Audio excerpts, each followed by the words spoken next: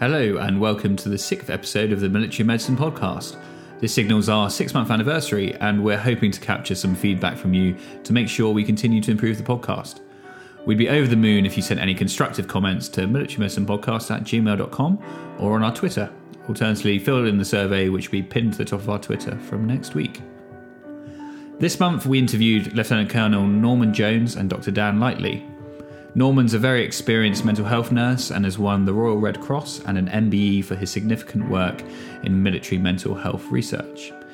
Dan is a computer science graduate and a keen amateur cyclist with a PhD in artificial intelligence. They both work at the King Centre for Military Health Research and have recently developed a mobile app called Index, which aims to reduce harmful alcohol consumption in ex-serving personnel. Just a few months ago, they conducted a feasibility study with 30 patients using the app with some very promising results. So mHealth is the discipline of using mobile technologies such as phone apps to deliver healthcare and is a rapidly growing discipline. There's now over 325,000 healthcare apps available. We hope that this interview gives you an insight into how a high-quality healthcare app is thoughtfully developed, what the opportunities and challenges are that accompany that process, and perhaps broadens your horizons as to whether healthcare apps might suit your profession. We hope you enjoy it.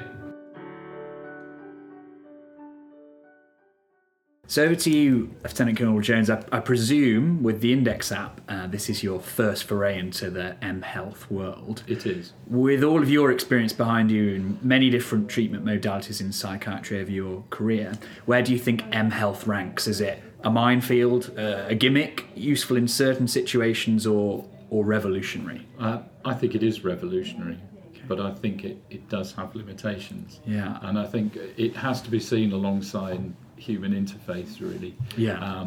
There are situations where you're probably going to need a therapist at some point to deal with a mental health problem, and it maybe can't be automated.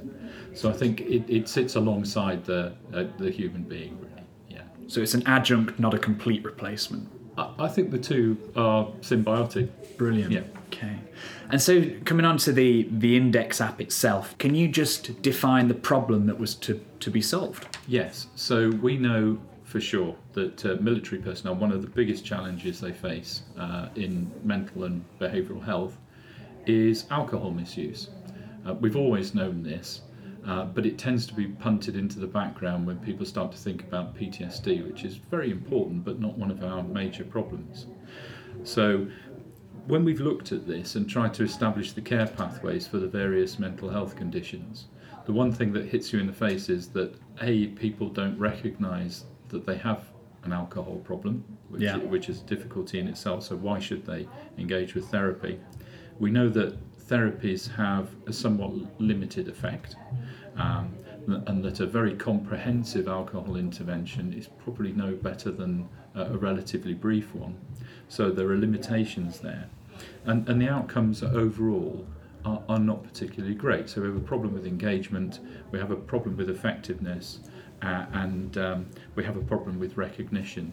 And I think if you look at those difficulties alongside an electronic application, all of those can be addressed in a remote way, which doesn't require you walking into a medical centre and declaring a problem, or being picked up on a screening programme or a case-finding programme or any of these things. So I think it is it has a very particular use, and I think we recognise that and thought that it could fill some of the void in our current approach. That's fascinating. So just drilling down into those points a little bit more, the mHealth intervention, the Index app, do you think the key output of that is about increasing reach or increasing effectiveness of the intervention?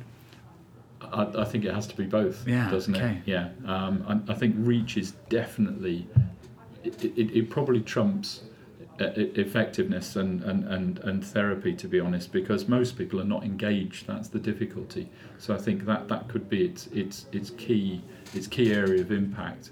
But then if we can make an application which follows on from somebody engaging and it's effective, then job done. Brilliant. So over to you, Dan. Maybe you can tell us a little bit more about specifically what Index is, what you've created, and what are the unique benefits of mHealth does it highlight? Yeah, so Index is an app that we developed at the King Centre for Military Health Research that is able to be delivered through either an Android or iPhone. And the ultimate premise of Index is to make people aware of what they are drinking and the impact that it has on their everyday life. So at the moment, Index is very much targeted towards a veteran population. And we are hoping to refine that later on. But ultimately, Index is about empowering people to be aware of what they're drinking and be able to make them change their behaviours.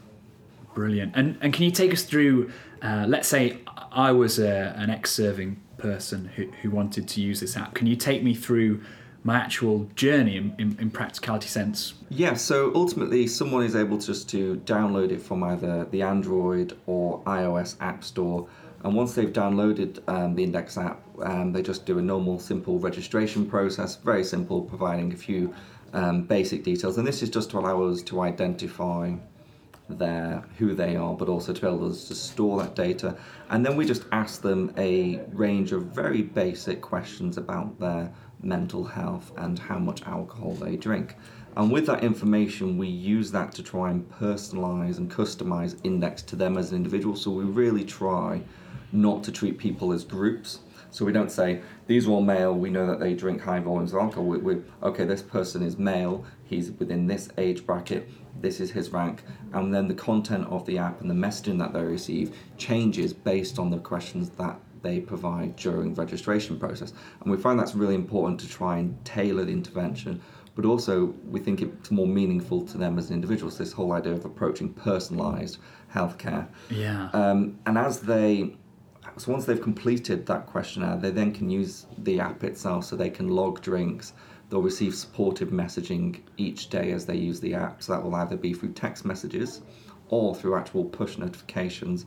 And every now and then the app will then ask, how are you doing? Really brief questions about how is your mood, how is your mental health, and can the app then learns based on those responses how you're doing, and then changes how it interacts with you over the weeks and months that you use the app. But it also goes a little bit further and also provides things such as how you compare to your peers, both within a military context and a civilian context. So we provide those metrics, and I think we touched on it a little bit earlier. We know that those, especially within the military, don't necessarily trust the public health messages that are being disseminated.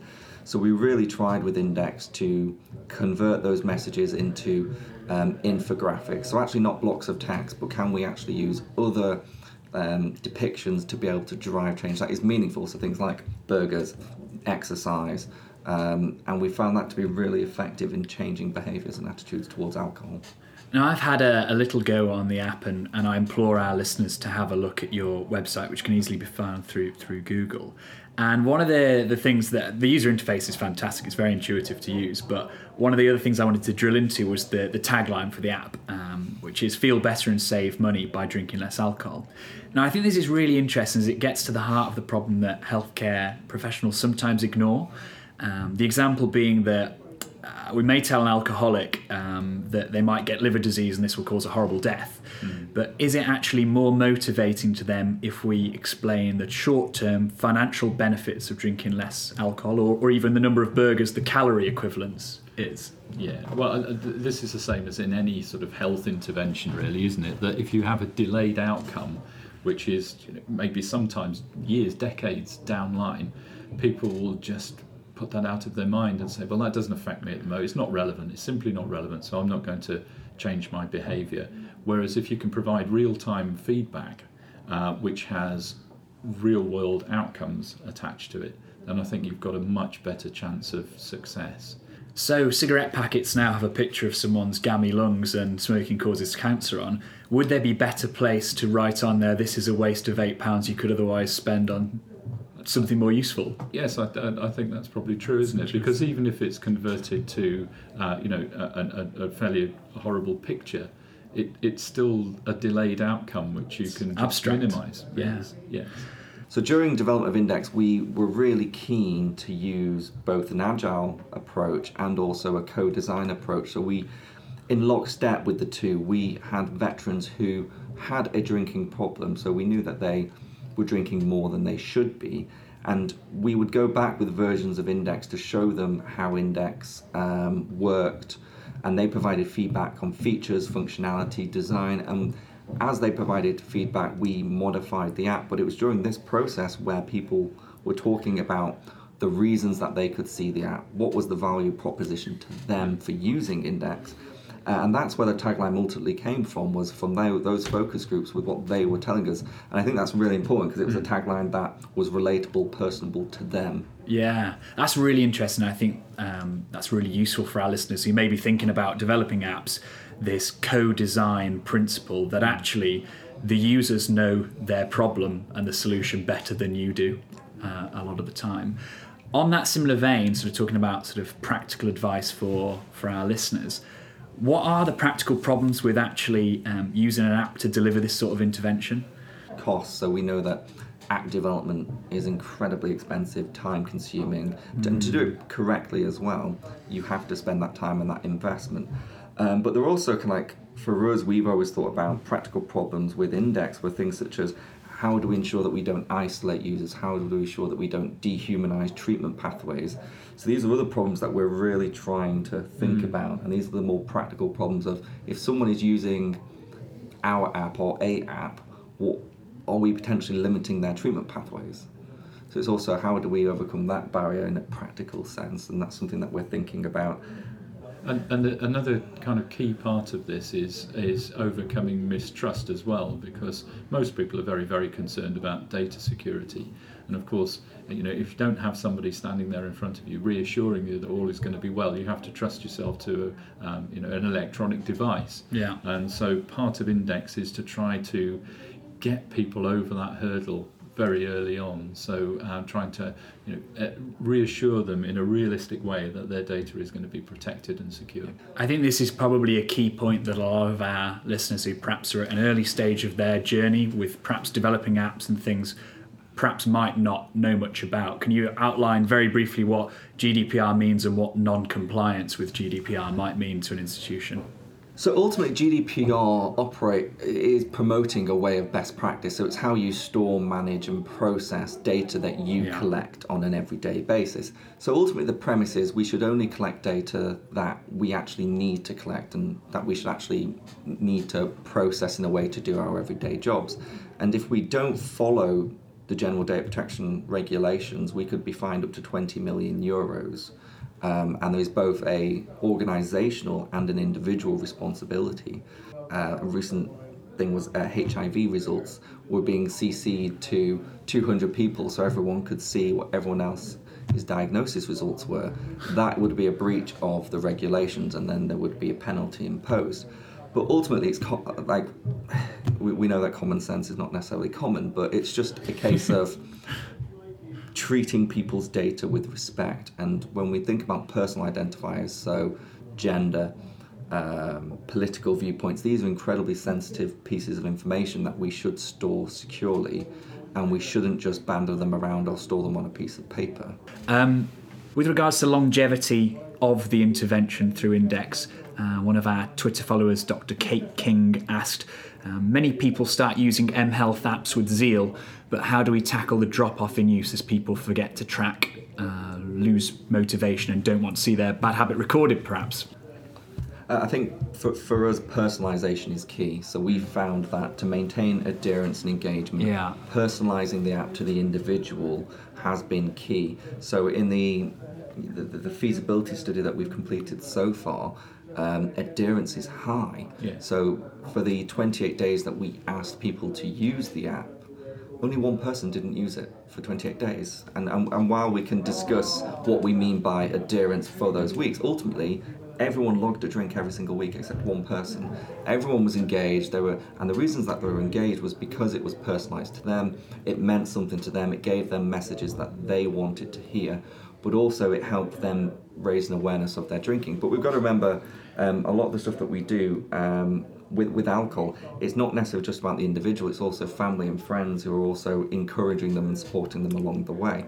So we're not wanting to isolate their use of Index. So we remind them with messaging that they need to consider their partner or their children or a friend who may be able to support them. So we ask questions such as, who are you drinking with? Where are you drinking?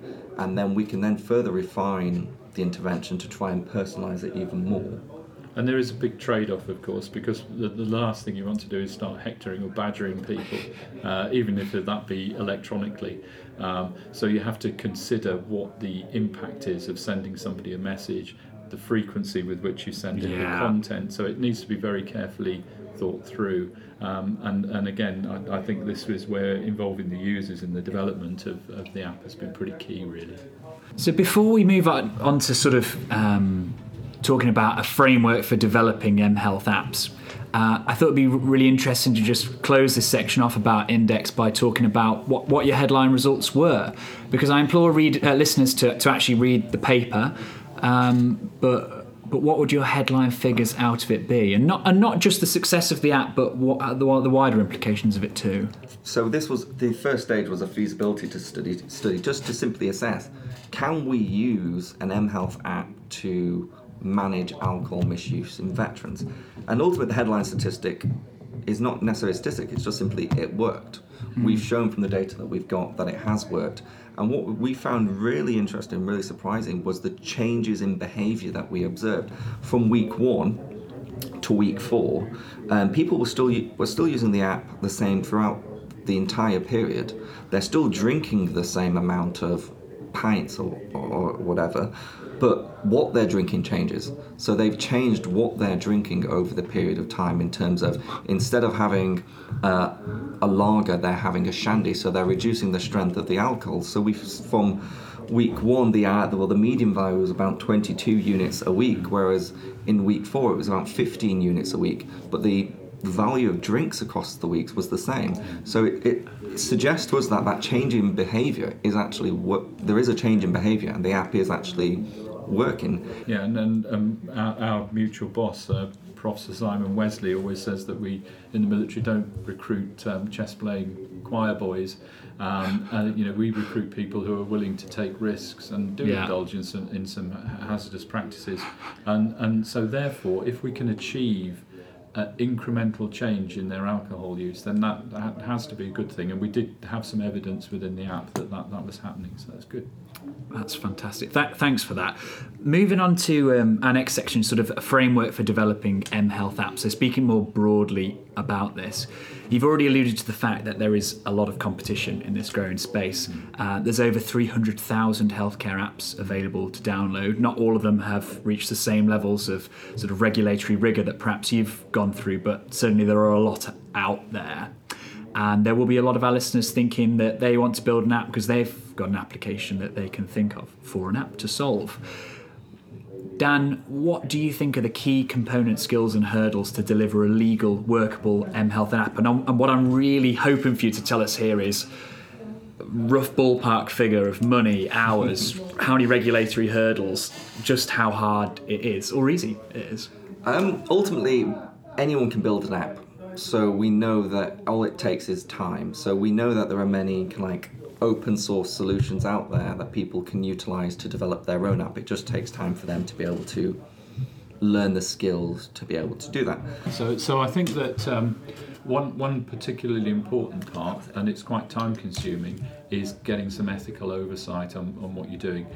So we, any study like this, because we're a research department, we would always submit it for ethical approval. Now, if you're not working in our area, you might not even consider that. But I think it is enormously beneficial, because although it's a painful process, you get good critical feedback about things that you can and can't do with the app, things that you might consider changing and modifying, and other areas for inclusion, and whether what you're actually doing is ethical.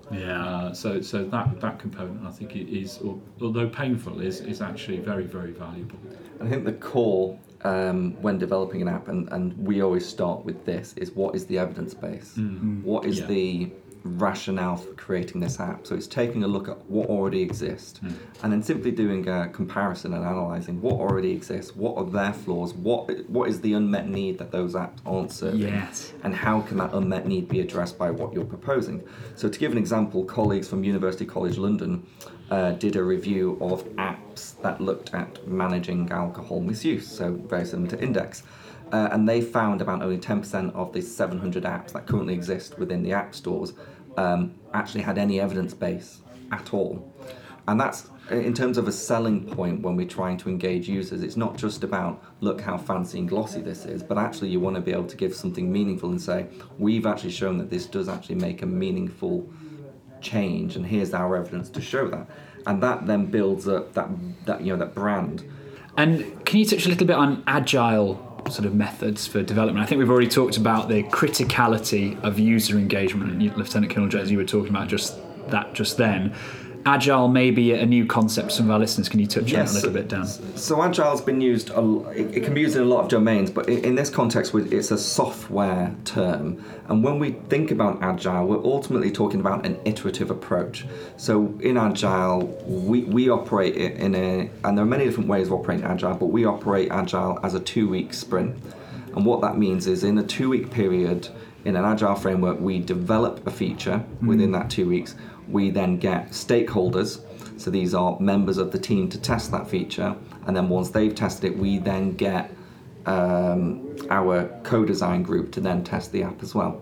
So in that 2 weeks, we develop a feature, bring it up to testing, have it tested by both groups, and then if we're happy, we sign off on that feature. If we're not happy, we re-repeat the sprint, and then we address the concerns that they brought forward, and then we've got a feature developed in a rapid amount of time. And that's ultimately what Agile is. It's about an iterative approach, but it's also about rapid development. And we see that a lot now. A lot of organizations are using an Agile approach to be able to develop apps quickly, but also develop apps that are reactionary, that take in user feedback at every stage of the development process. So at the core component of Agile is the user, and that user's input in how the features, functionality work.